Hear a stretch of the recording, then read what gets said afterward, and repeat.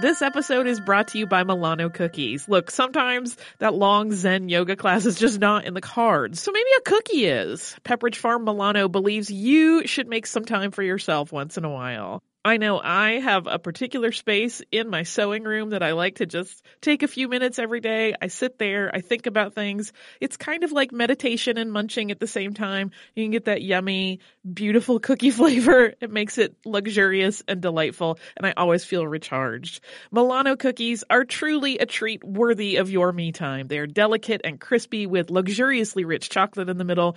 You really want to keep these just for you. So remember to save something for yourself with Pepperidge Farm Milano. How do you find a new way forward when suddenly you have to, ready or not? Maybe you're relocating. Or having your first baby. Or leaving a relationship. Just starting? Or just starting over. On the Road to Somewhere, we talk about all of it, getting really honest. And we definitely laugh our way through it. That's the beauty of this journey. I'm Lisa Oz. And I'm Jill Herzig. Join us as we navigate our own big life changes on our podcast, The Road to Somewhere. Listen to The Road to Somewhere on the iHeartRadio app, on Apple Podcasts, or wherever you get your podcasts. Welcome to Stuff You Missed in History Class from HowStuffWorks.com.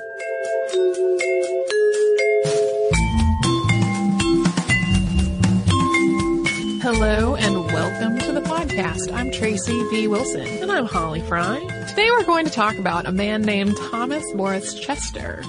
And he was the first African-American war correspondent working for a major daily newspaper.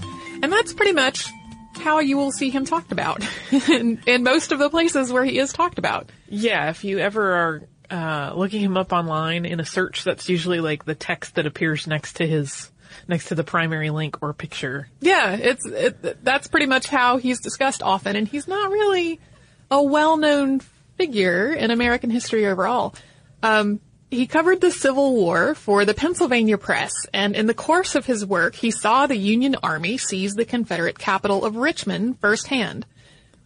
But he had a lot of aspects to his life, besides just this war correspondent work, which are pretty notable. He played a role in pretty important parts of U.S. history before and after the war. So we're not going to talk just about his war correspondence work today. We're also going to talk about his long and kind of troubled relationship with the colonization movement from before the war. That movement encouraged freed slaves to immigrate to Africa.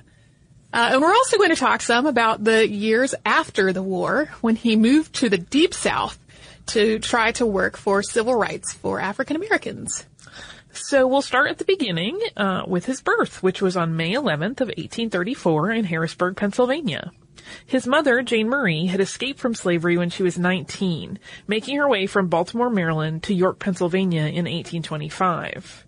His father, George, sold oysters, which we talked about oysters recently as well. And Thomas had 11 siblings, 6 of whom actually lived to adulthood. Apart from the oyster selling, they also ran a successful restaurant near the courthouse in Harrisburg. And they were abolitionists. So their restaurant became this hub for both general socializing in Harrisburg and for the abolition movement.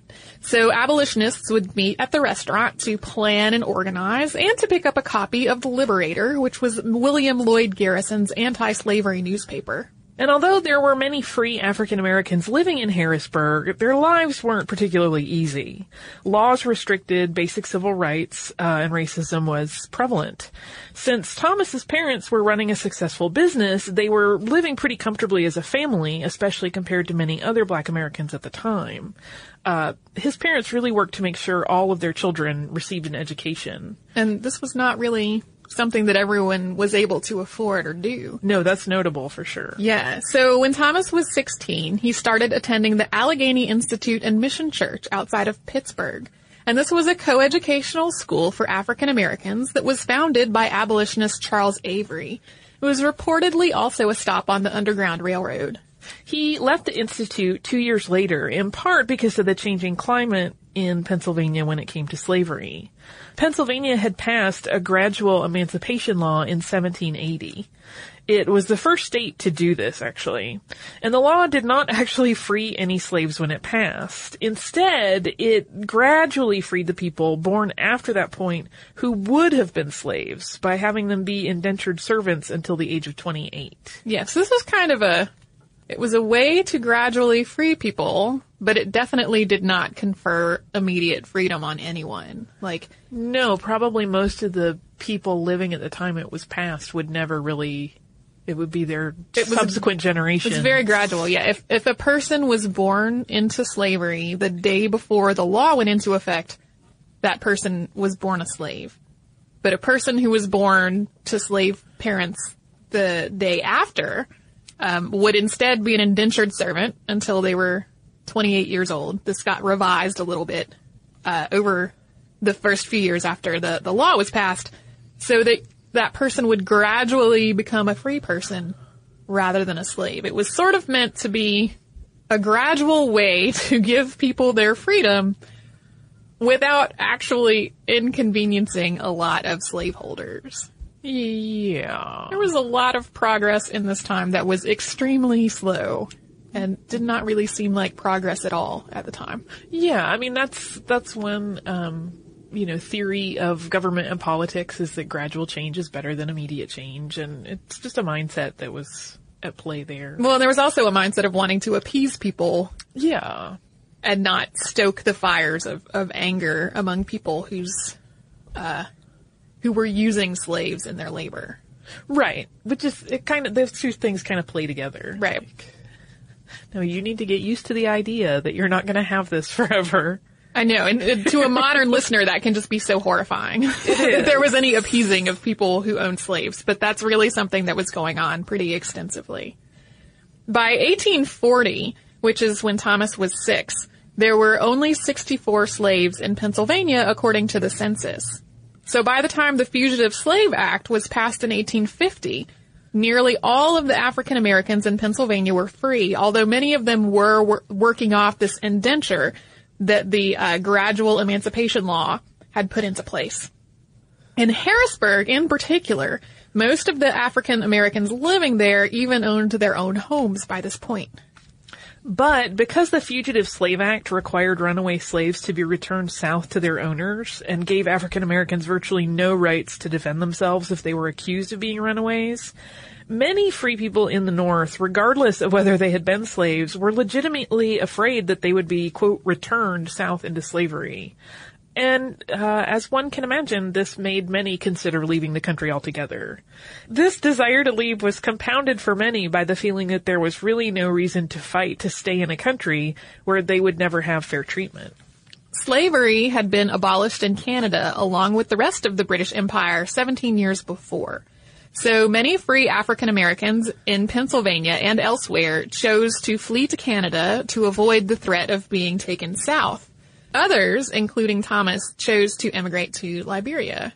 As a side note, as I was researching this episode, I felt like everything about his life requires us to explain some context. So we've just explained the context of the Fugitive Slave Law and why freed African Americans were at this point fleeing to Canada. Now we're going to talk a little bit about Liberia, which is the place where Thomas chose to live a lot of his adult life. Yes, and that is, again, a whole other place with a huge history. Yeah, we could do whole episodes on the Fugitive Slave Law and a whole episode on Liberia and the colonization movement from the 19th century. Yeah, so the brief version is, the American Colonization Society founded the colony of Liberia in Western Africa in the early 1820s, meaning it to be a home for freed slaves. The movement viewed Liberia as a place set aside by God for them, and if Africans and Americans returned there, they could rid the continent of the slave trade, spread Christianity, and help improve Africa overall. Colonists began arriving there in 1822, and while they did manage to make it a republic in 1848, they met with extreme resistance from the native Africans already living there, and too few people migrated there for it to really thrive in the sense of its original intent. Thomas became Pennsylvania's most prominent and recognizable supporter of the colonization movement. He went to Liberia on the ship Banshee in April of 1853. And he went to the capital, Monrovia, and enrolled in Alexander High School. The curriculum, though, was basically a repeat of what he had already learned and studied at the Allegheny Institute. And this was really frustrating for him. He had wanted a life in Liberia that would be better than the opportunities that he'd had in America, and not just a replay of what he had already done. Right. He had gone there because he really was hoping for a better life, and that it wasn't working out, that he was getting the same opportunities. So, in September of 1854, 18 months after he got to Liberia, he went back to the United States to attend Thetford Academy in Vermont. His tuition was paid for by the New York colonizationists, with his parents contributing what they could afford. And the idea was that he would further his education and then go back to Liberia. The colonization movement was really eager for him to return, since it would be kind of damaging to the cause, or at least damaging to people's perceptions of what they were trying to do, for such a prominent advocate to have gone to Liberia and then turned around and come back home again. So he was definitely on the radar of the people who were organizing and leading this movement, and they were willing to pay for his education so that he could return. Yes, so that he could go back to Liberia and do more work. He wanted to go to law school, but he couldn't afford it. And the colonization movement was anxious for him to return to Liberia, as we were just speaking of. So they were not willing to pay his way through law school. So in May of 1855, he offered his services as a teacher, and he was granted free passage back to Liberia in steerage if he taught the settlers on board during and after the journey. He didn't really like the idea of traveling steerage, and thought that based on his prominence and his work that he should be able to get an actual cabin. So he tried to negotiate for terms that would let him buy a cabin on his own, and that was going to require some money. What he really wanted to do was to found and lead a school, and eventually he was able to make a case that the executive committee of the ACS, the American Colonization Society that we referred to earlier, they agreed to this plan. So he boarded the Mary Caroline Stevens for Liberia in November of 1855. Unfortunately, this plan was not an overwhelming success, however. In addition to paying him a lower salary than it had earmarked, the ACS didn't set aside funds or have plans for building a new school. So Thomas's classroom was in a hallway in a place called the Receptacle, which was sort of an acclimation center for new colonists. He also wound up in the middle of a power struggle, both within the colony and between the colony and the ACS back in the States. He was constantly at odds with the leadership there, which led to a whole lot of gossip and accusations of wrongdoing and mismanagement on all sides. And at this point, there's not a lot to go on about who was actually right. We have a whole lot of documentation of what everyone said, but not a whole lot of documentation of what actually happened. But eventually, Thomas resigned and went back to America again. Racking up the frequent travel miles. This is one of the things I understand why a lot of biographical information seems reluctant to talk about this period in his life. Because number one, the colonization movement was pretty contentious in the world at that point. There were a lot of people who didn't agree with the movement, and then obviously there were also some internal conflicts going on within the movement. So I think a lot of people, they don't want to sort of tarnish anyone's opinion of either the movement or of him or anything like this, but having to go back and forth across the ocean so many times at this point in history, I think makes it pretty big to omit that whole part. Yeah, that's a lot of time to spend going back and forth. And a lot of effort. I mean, it was not an easy sea voyage. No, it's not like booking a flight. No. You kind of have to prepare for a long time and prepare to be not in delightful circumstances the whole time.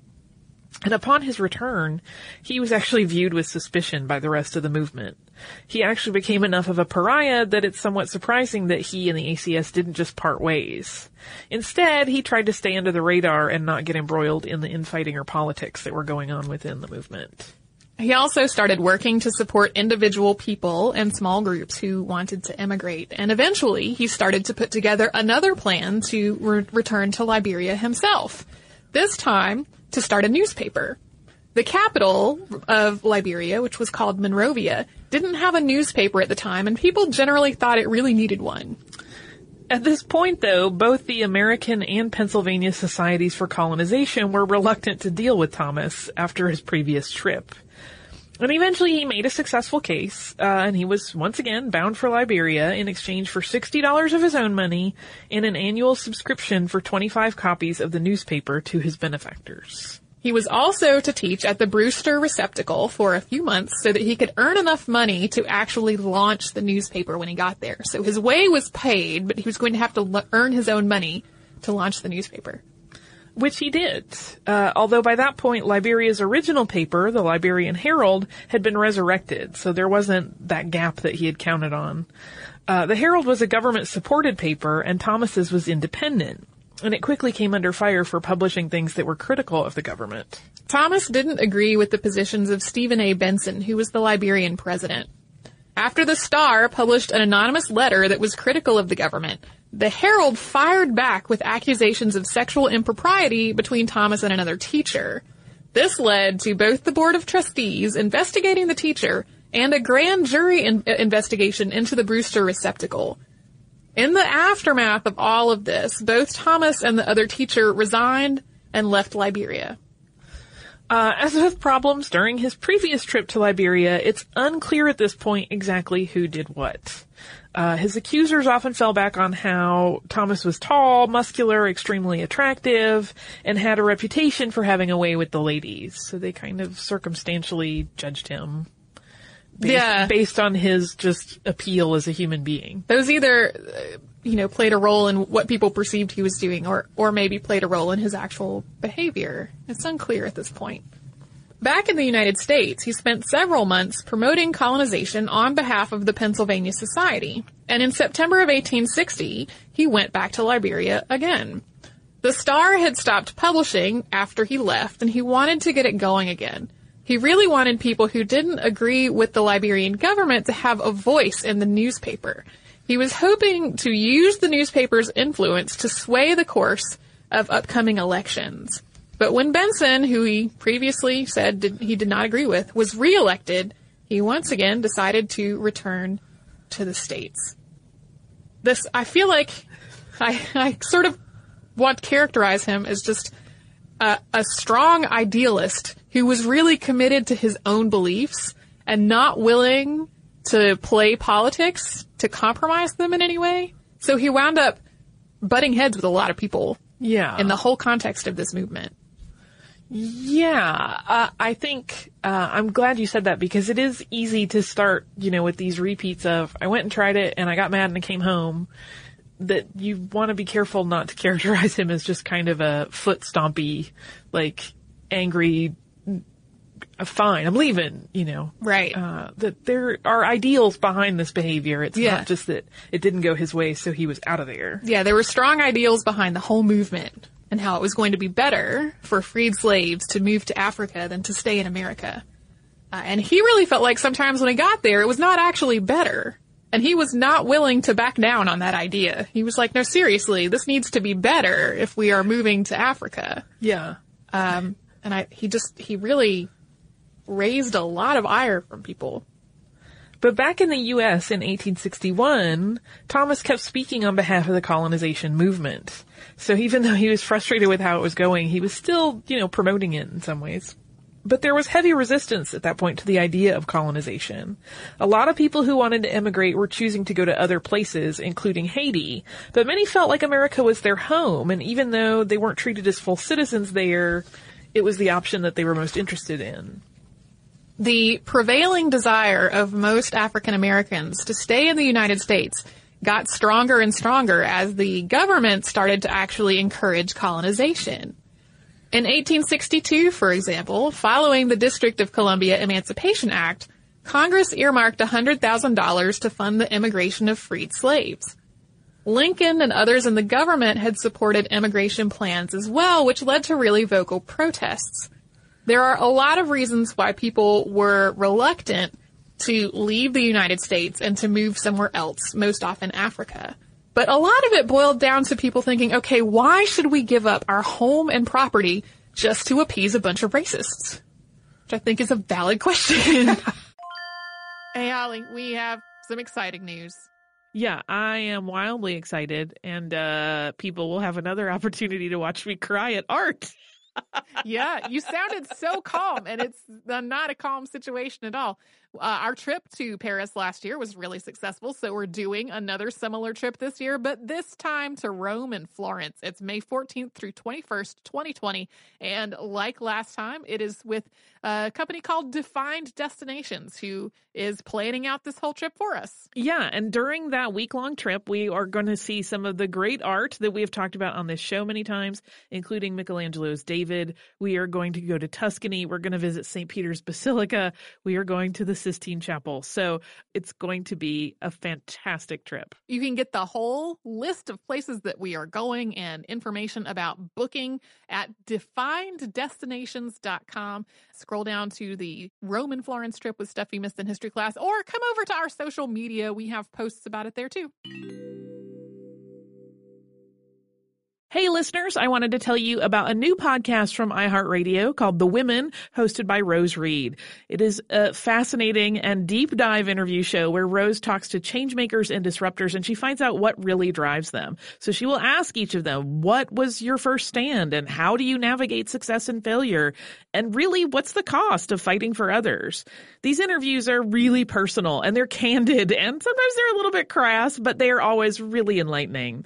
You can listen to these firebrands and take away lessons that will help you navigate your own life and forge your own path. The debut season includes women like Valerie Plame, the former CIA agent who is now running for Congress, and whistleblower and pediatrician Dr. Mona Hanna-Attisha, who exposed the Flint water crisis and became the center of a swirling amount of problems, and the legendary Buffy Sainte-Marie, 60s songwriter and activist. I have personal interest in this show because I adore Rose and I executive produce it, and I think you're really going to enjoy the way that she gets into these conversations that feel like two friends talking, and they are an absolute delight. So subscribe to The Women on the iHeartRadio app, on Apple Podcasts, or wherever you get your podcasts. There's also a really great long read at The Root about why people chose to stay. A lot of that is focused on why freed slaves chose to stay in the South, but it's still relevant. A lot of the issues that it brings up as reasons for people to stay applied to anyone who was staying at a place where they were facing just serious discrimination and unfairness at all turns. Yeah, and these, why don't you go away somewhere else? You'll be happier there, I'm sure of it. I know. There was a lot of question about what will we do once slaves are freed. Yeah. And a lot of people in the government proposing as an actual solution, in quotation marks, well, we could just send them back to Africa. Yeah. I don't recall learning a ton about that. No, me either. In my school about, it was more, and then we freed slaves and everything was great. Wait, no, that's not true at all. It's a heavy simplification that is not accurate. Throughout all this, Thomas had been thinking about returning to Liberia again. But after Lincoln issued the Emancipation Proclamation in 1863, it became clear that there wasn't going to be a mass emigration. And so Thomas decided not to go. He started working on a way to get to Britain to continue his education, but in the meantime, he turned his attention to the Civil War. Following a call for black soldiers to fight for the Union, he became a recruiter, and he recruited African-American soldiers into the 54th and 55th Massachusetts regiments. And he didn't stay entirely on the sidelines. When Harrisburg was threatened with Confederate attack, he actually briefly became a captain in the Pennsylvania State Militia. So what Thomas is most known for is his war correspondence, and we have finally gotten to the Civil War. In August 1864, an editor named John Russell Young, who had himself been a war correspondent, offered Thomas a job at the Philadelphia Press to report from the front lines and focus on the work of black troops. And the job of a reporter was not entirely respected in America before the war. Often, reporters were viewed as nosy people airing other people's business. But that changed when they became the primary way for news from the front to reach the rest of the people. Hiring Thomas and giving him such an assignment was really a huge risk on the part of the paper, both politically and financially. There was a risk of everything from people attacking the offices of the paper to just not buying the paper anymore. But white papers weren't really reporting on the African American soldiers. And at the time, there were only 2 black weeklies covering things from a black perspective. And at this point, the Union Army was only about a month into a congressional effort under Lincoln's direction to try to work out massive inequalities between black and white soldiers. Black soldiers were unfortunately basically cannon fodder, given inferior everything, and were sometimes beaten and abused by their white commanding officers. Thomas was, in part, working to draw attention to these issues. Right. Even if a fighting unit was entirely made up of African American enlisted men, almost always the commanding officers were white. And that led to all kinds of issues within the Union Army in terms of fairness and how people were treated and all of that sort of stuff.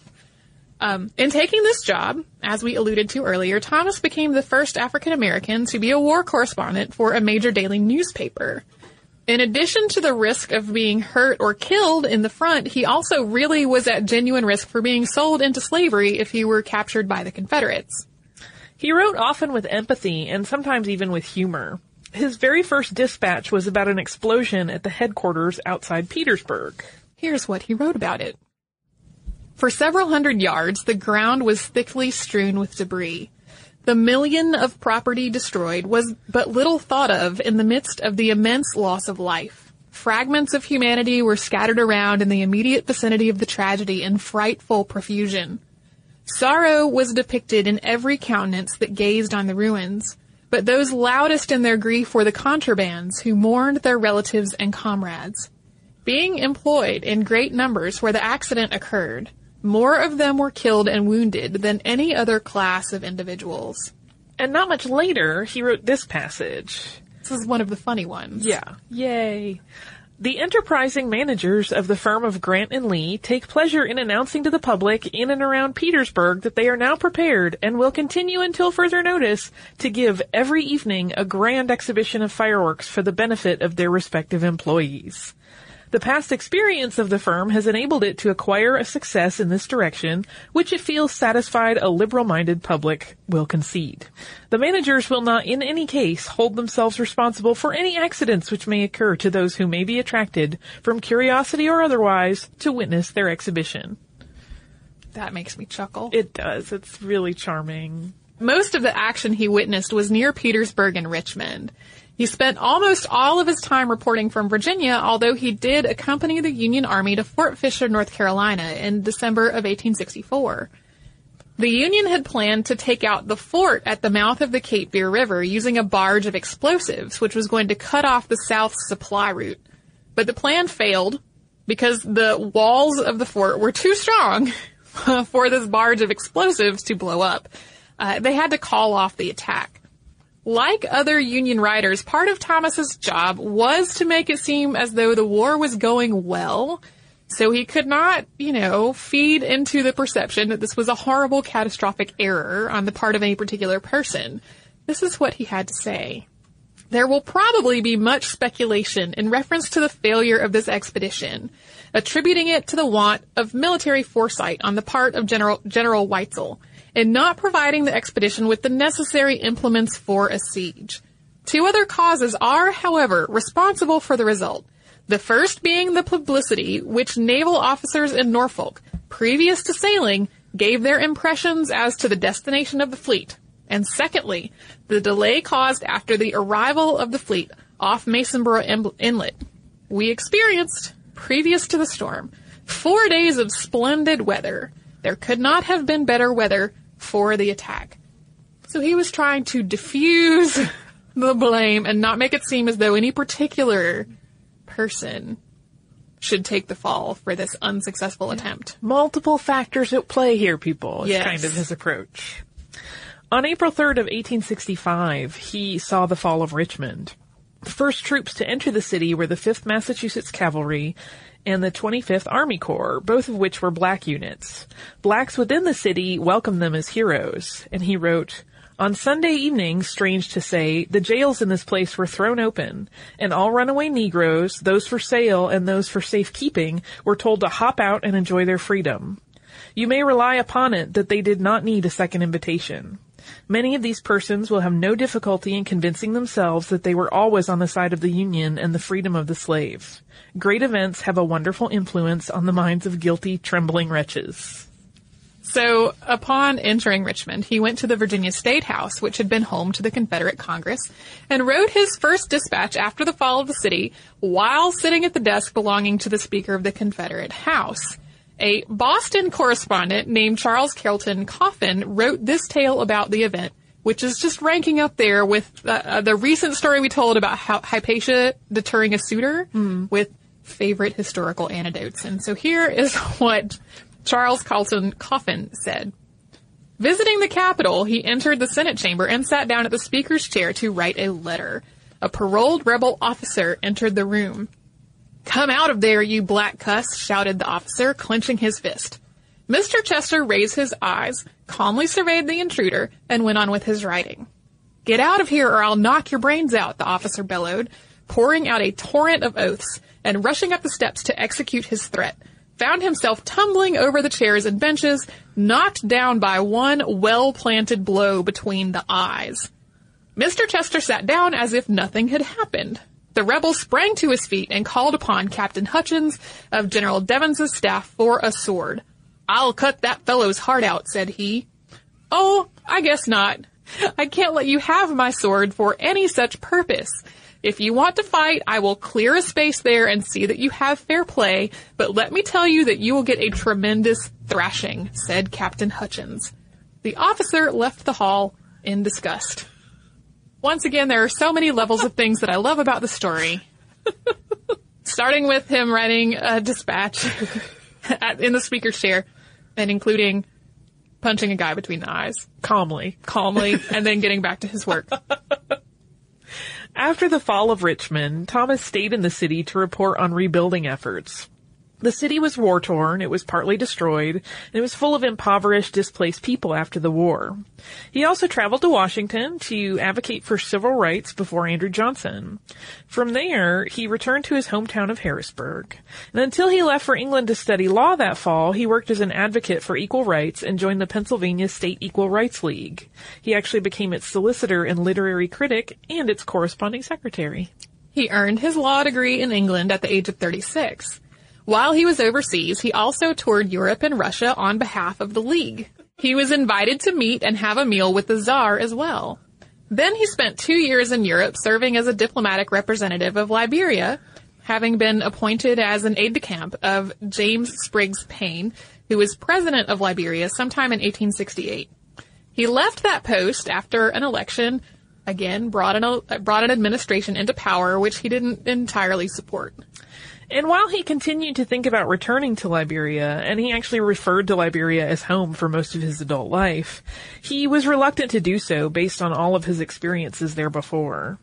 He came to the United States again, where he moved to the Deep South, becoming the first African American to practice law in the state of Louisiana, with his goal of really working on the Reconstruction effort. And this was obviously not a welcoming situation. Racism and violence against African Americans were rampant, and the local political environment was full of corruption. At one point, he was actually shot in the head during an altercation related to a possibly fraudulent election. He survived, and went on to work for equal rights and an end to racism and segregation for the rest of his career. He also became a brigadier general in the Louisiana State Militia in the aftermath of a different election, that of William Pitt Kellogg to the office of governor, which was disputed by the Democrats and led to a violent rebellion. As if he had not had enough careers at this point, he became a politician and he served in a number of offices, including the superintendent of public education in more than one Louisiana division. He continued to be active in the Republican government until 1877 when the Democrats took control. From there, he became U.S. Commissioner for New Orleans, which was a federal appointment, and he held that post until 1883. The Republican government had been much more supportive of African Americans than the Democrats were at the time. So the change in leadership left Thomas feeling pretty frustrated and disillusioned. Like we said before, he was really an idealist, and he did not want to back down on anything. But he started to spend more time in Harrisburg. He eventually married a teacher named Florence Johnson. And the couple split their time between Pennsylvania and Louisiana, and she was teaching during this time and he was practicing law. In another turn, late in his life, he became president of the Wilmington, Wrightsville, and Onslow Railroad, an African-American owned company in North Carolina in 1884. This might have been a financial move since his law clients were often extremely poor, which made it hard for him to make an actual living from his law work. Unfortunately, though, the railroad company eventually failed. And finally, on September 30th of 1892, Thomas died at the age of 58. His name is really not very well known in most of the United States, but he became really prominently known in his hometown of Harrisburg, where a school was named after him in 2004. And the book Thomas Morris Chester, Black Civil War Correspondent, which was edited by R.J.M. Blackett, includes quite a lengthy biography on him, and it also includes all of his dispatches as a correspondent. I ordered a copy of that book. Yay! Before doing research on this podcast, and I did not comprehend how cool what was going to be arriving in the mail was. Like, I knew it was his dispatches from the front.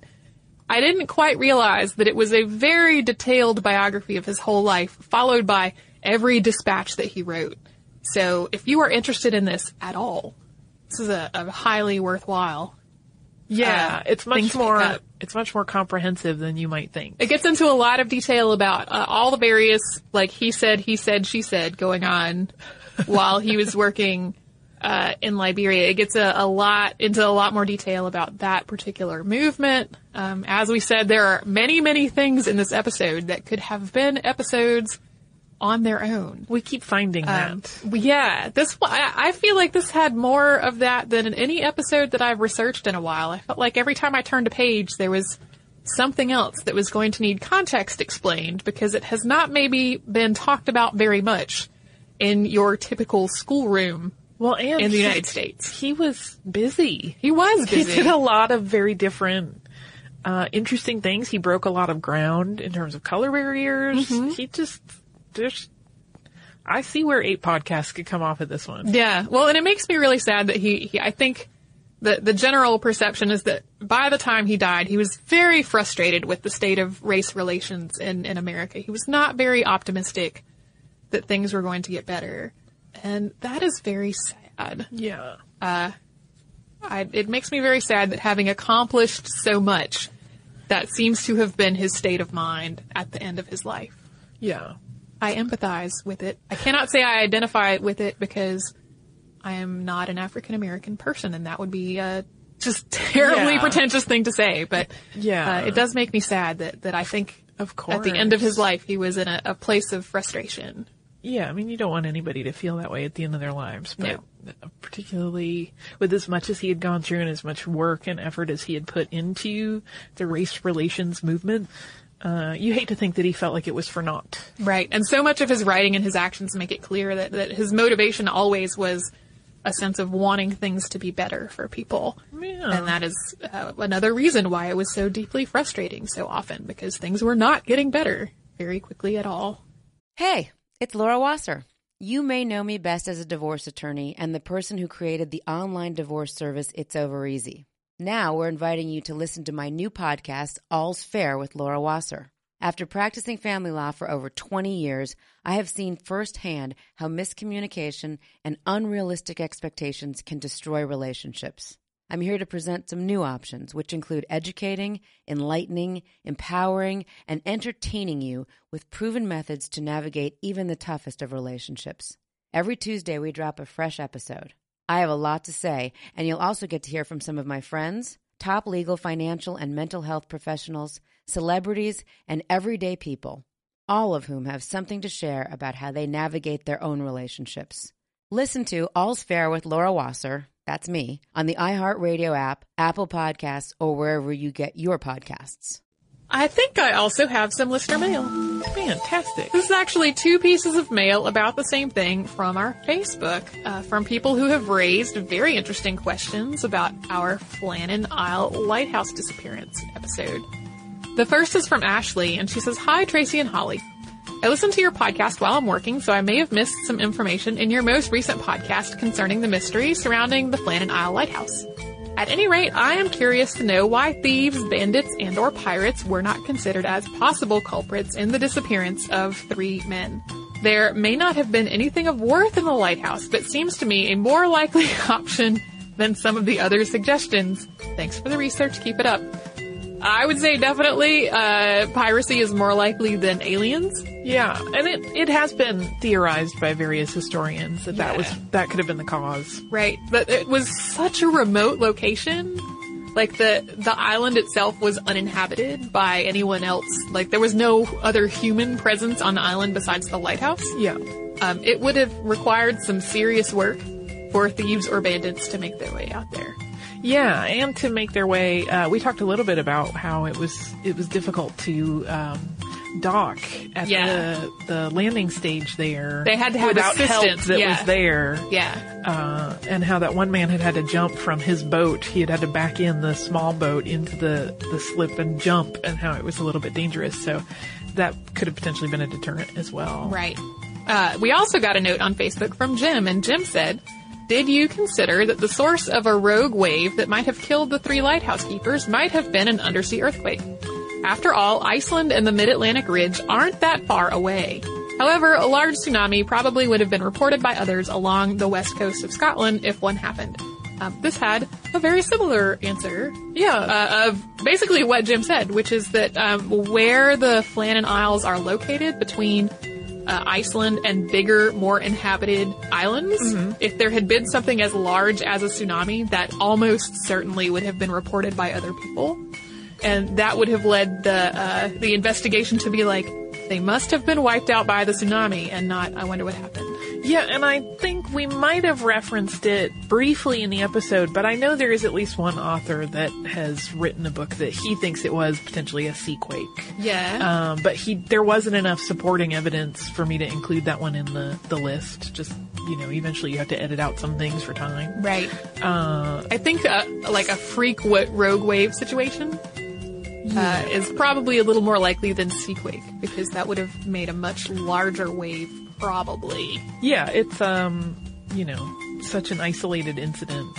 And even though these are kind of out on their own, they're not the only thing there. We know there were people nearby, for example, the gamekeeper that was keeping an eye on things. He surely would have seen if there had been a tsunami. A huge tsunami, yeah. Yeah. So yeah. Those are the answers to those questions. They're not about really, the lighthouse. they're not really answers other than, some people think that might be the thing. Right. So, if you would like to write to us about this or any other episode, you can at historypodcast@discovery.com. We're also on Facebook at facebook.com/historyclassstuff and on Twitter at missedinhistory. Our Tumblr is at missedinhistory.tumblr.com, and we are on Pinterest too, where we have pinned a whole bunch of pictures of that lighthouse. If you would like to learn more about what we've talked about today, you can come to our website and put the word newspapers in the search bar. You will find how newspapers work, which is freshly updated for this century. Yeah. Yeah. Lots of changes in that industry. So many. You can learn about all that and a whole lot more at our website, which is howstuffworks.com. For more on this and thousands of other topics, visit howstuffworks.com.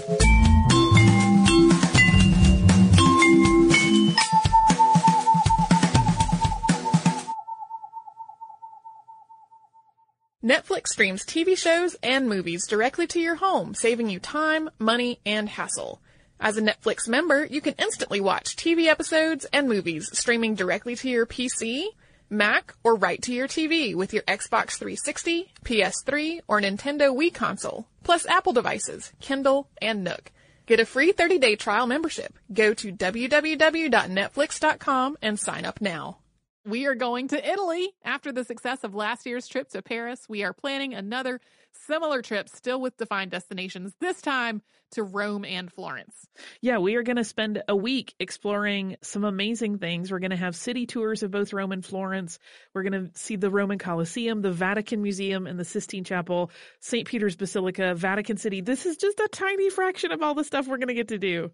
Yeah, it's May 14th to 21st, 2020. And to get more information, go to defineddestinations.com and scroll down to the Rome and Florence trip with Stuff You Missed in History Class.